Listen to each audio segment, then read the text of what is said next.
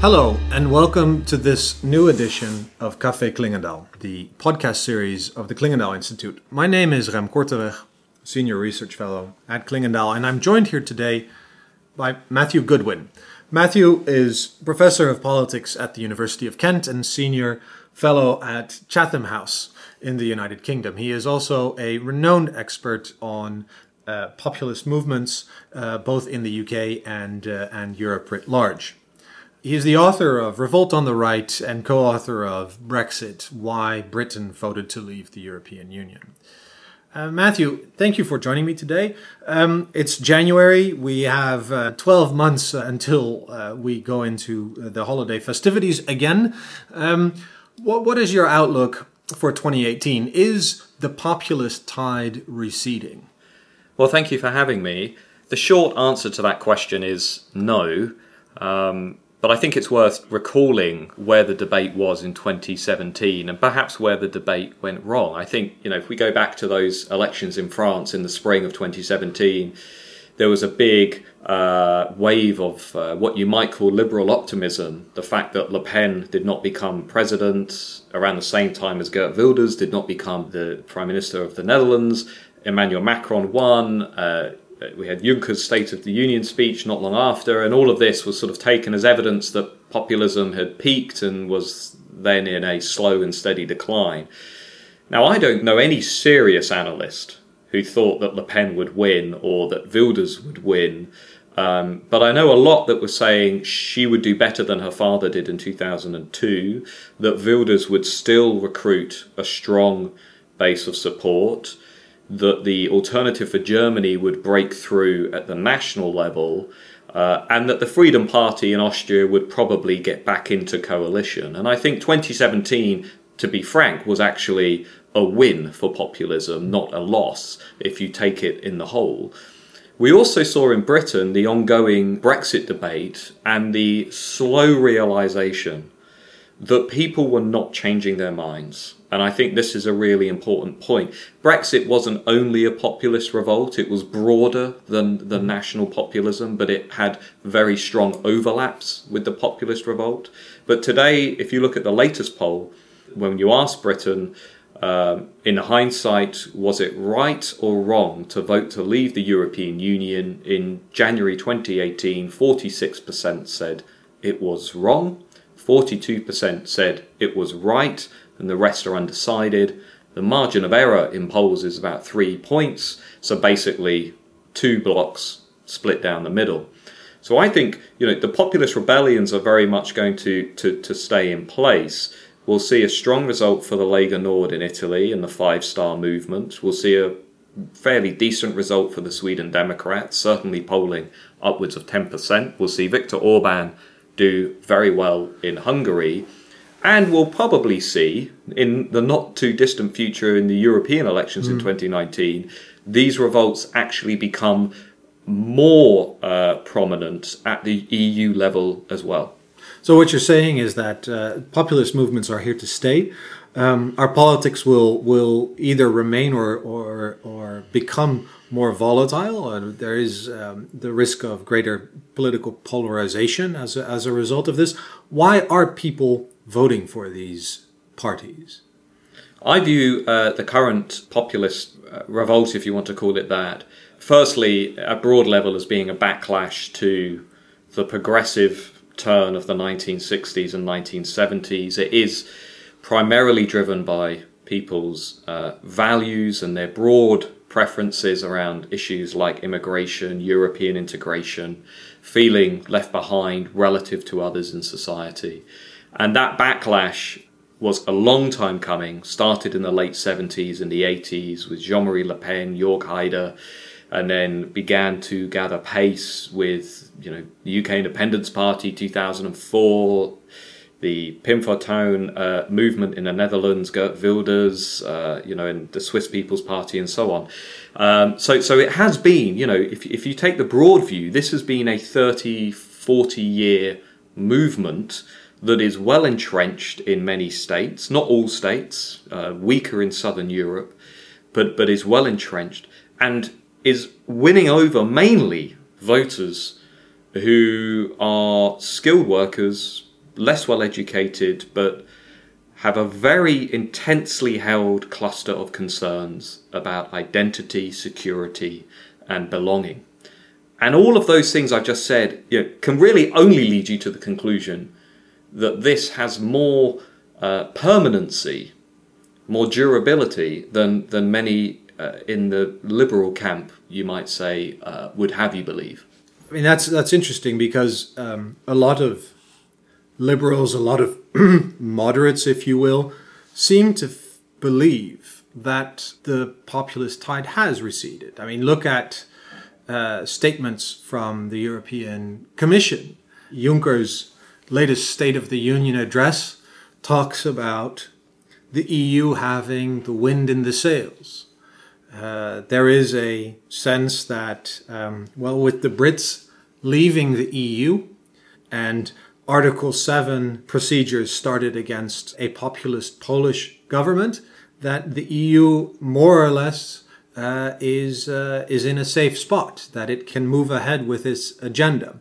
Are we at risk of being woefully complacent about this undercurrent among our electorates?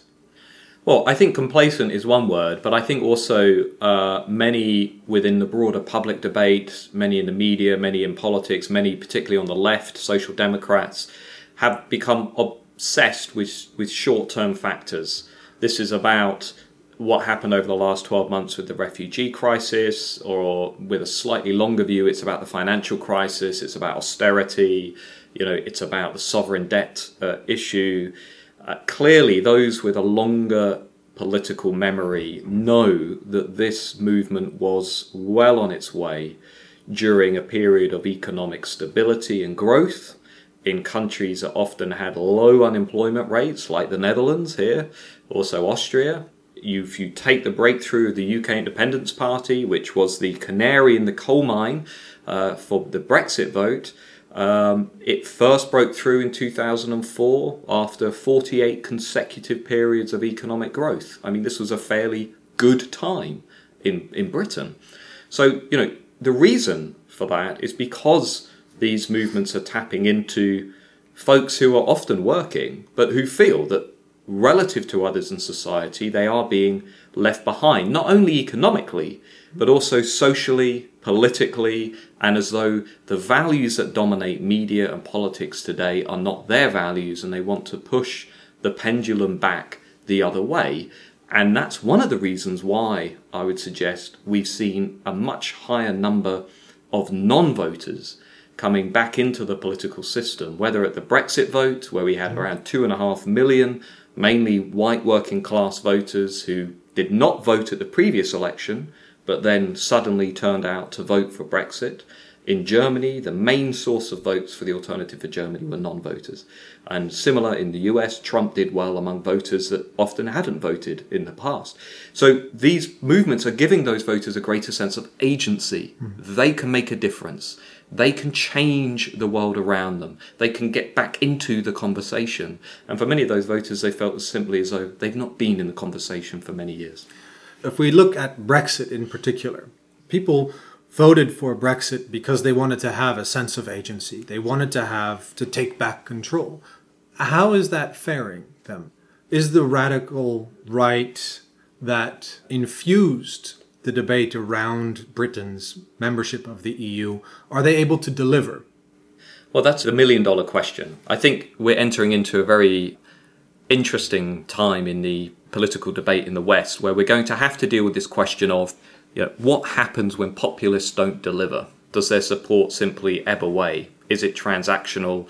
Is it actually about policy delivery? And if you look at things like the Brexit debate, I think we all know, and even leavers know, they're not going to get the sharp reductions in immigration that they perhaps thought they were going to get. They're not going to get this return of absolute national sovereignty over every aspect of their daily lives. We know that big international organizations, transnational organizations will remain incredibly powerful. We know lobbyists will remain incredibly powerful. And we know that, all things considered, many working class voters will still not have a seat at the table, perhaps as much as they think they will. But It is also true that many of these voters for the first time feel as though somebody at least is at the table representing them.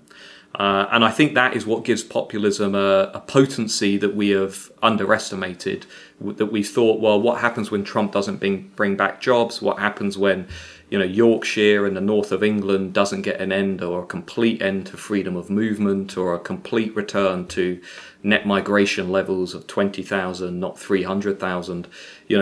I think even despite all of that, these voters now have got used to using a different vehicle to express their views and their opinions. There's no reason why they should run back to the mainstream unless they can use the mainstream to get their values onto the table, which is what many UKIP voters have done by defecting back to the Conservatives who have absorbed the UKIP platform. Mm-hmm. I mean, never forget how strategic voters can be. We had around 4 or 5 million that defected away from the mainstream to the UK Independence Party, a thinly resourced, shambolic, amateurish party at times. But then 70% of them in 2017 ran back to the Conservative Party when they realised, actually, the Conservative Party is representing 3/4 of the UKIP agenda. So they got what they wanted and then they responded accordingly. Is that also why Theresa May might not be able to deliver on what we here on the continent would like to see in terms of the Brexit negotiations, a softer Brexit where the UK actually accepts certain elements connected to either freedom of movement or oversight of the European Court of Justice? How do you see the Brexit negotiations play out in that political context for Theresa May? I think it's very unlikely that we will have a form of Brexit that satisfies these different factions within the electorate. A soft Brexit that includes a long transition, ECJ jurisdiction over EU citizens, paying into the budget, a continuation of freedom of movement in another name, all of that stuff, that soft Brexit stuff, will leave behind a ready and willing constituency for a party that says, I'm sorry, that's not Brexit. That is not a meaningful Brexit. That is EU membership in another name. And that tension will come down on the main parties, maybe from the UK Independence Party, maybe from a completely different party. But that pressure will come at some point because we know that these voters are willing to mobilise around that issue. The Labour Party will be faced with that tension in a much bigger way, you might argue, than it has until now. We know that the Labour electorate is deeply split on the issue of Remain versus Leave, that 45% of working class Labour voters back Brexit. So people constantly say, well, 64% of all Labour voters want to remain, so therefore Jeremy Corbyn should campaign to remain. That shows a woeful understanding of the Labour electorate and Labour territory. 140 Labour districts voted to leave the European Union. Many of those districts gave Nigel Farage his first place finish at the 2014 European Parliament elections, and I suspect would be willing to defect again. So the tensions in British politics, which Brexit brought out and which have been deepened by the general election in 2017, are not going anywhere anytime soon. There will be a tussle over the form of Brexit. And it may well be that Theresa May finds herself in a position where she has to advocate for a harder Brexit than even we currently realise now. Do not forget that the electorate for the Conservative Party today, in January 2018, is more pro-Brexit, is more anti-immigration, is more anti-EU than the electorate that gave David Cameron a majority in 2015, because the Conservatives have hoovered up many of those former UKIP voters. And with that sober thought, I'd like to thank you, Matthew, for your insights and for spending your time with me this morning. We will continue to have this conversation about populism in Europe and what's happening in the UK, as it promises to be a very interesting year ahead with elections in Italy, Hungary, Sweden. And local elections in Britain. Local elections in the UK and in the Netherlands. If you would like to stay updated on Café Clingendael, please register for our newsletter at the Clingendael website, www.clingendael.org.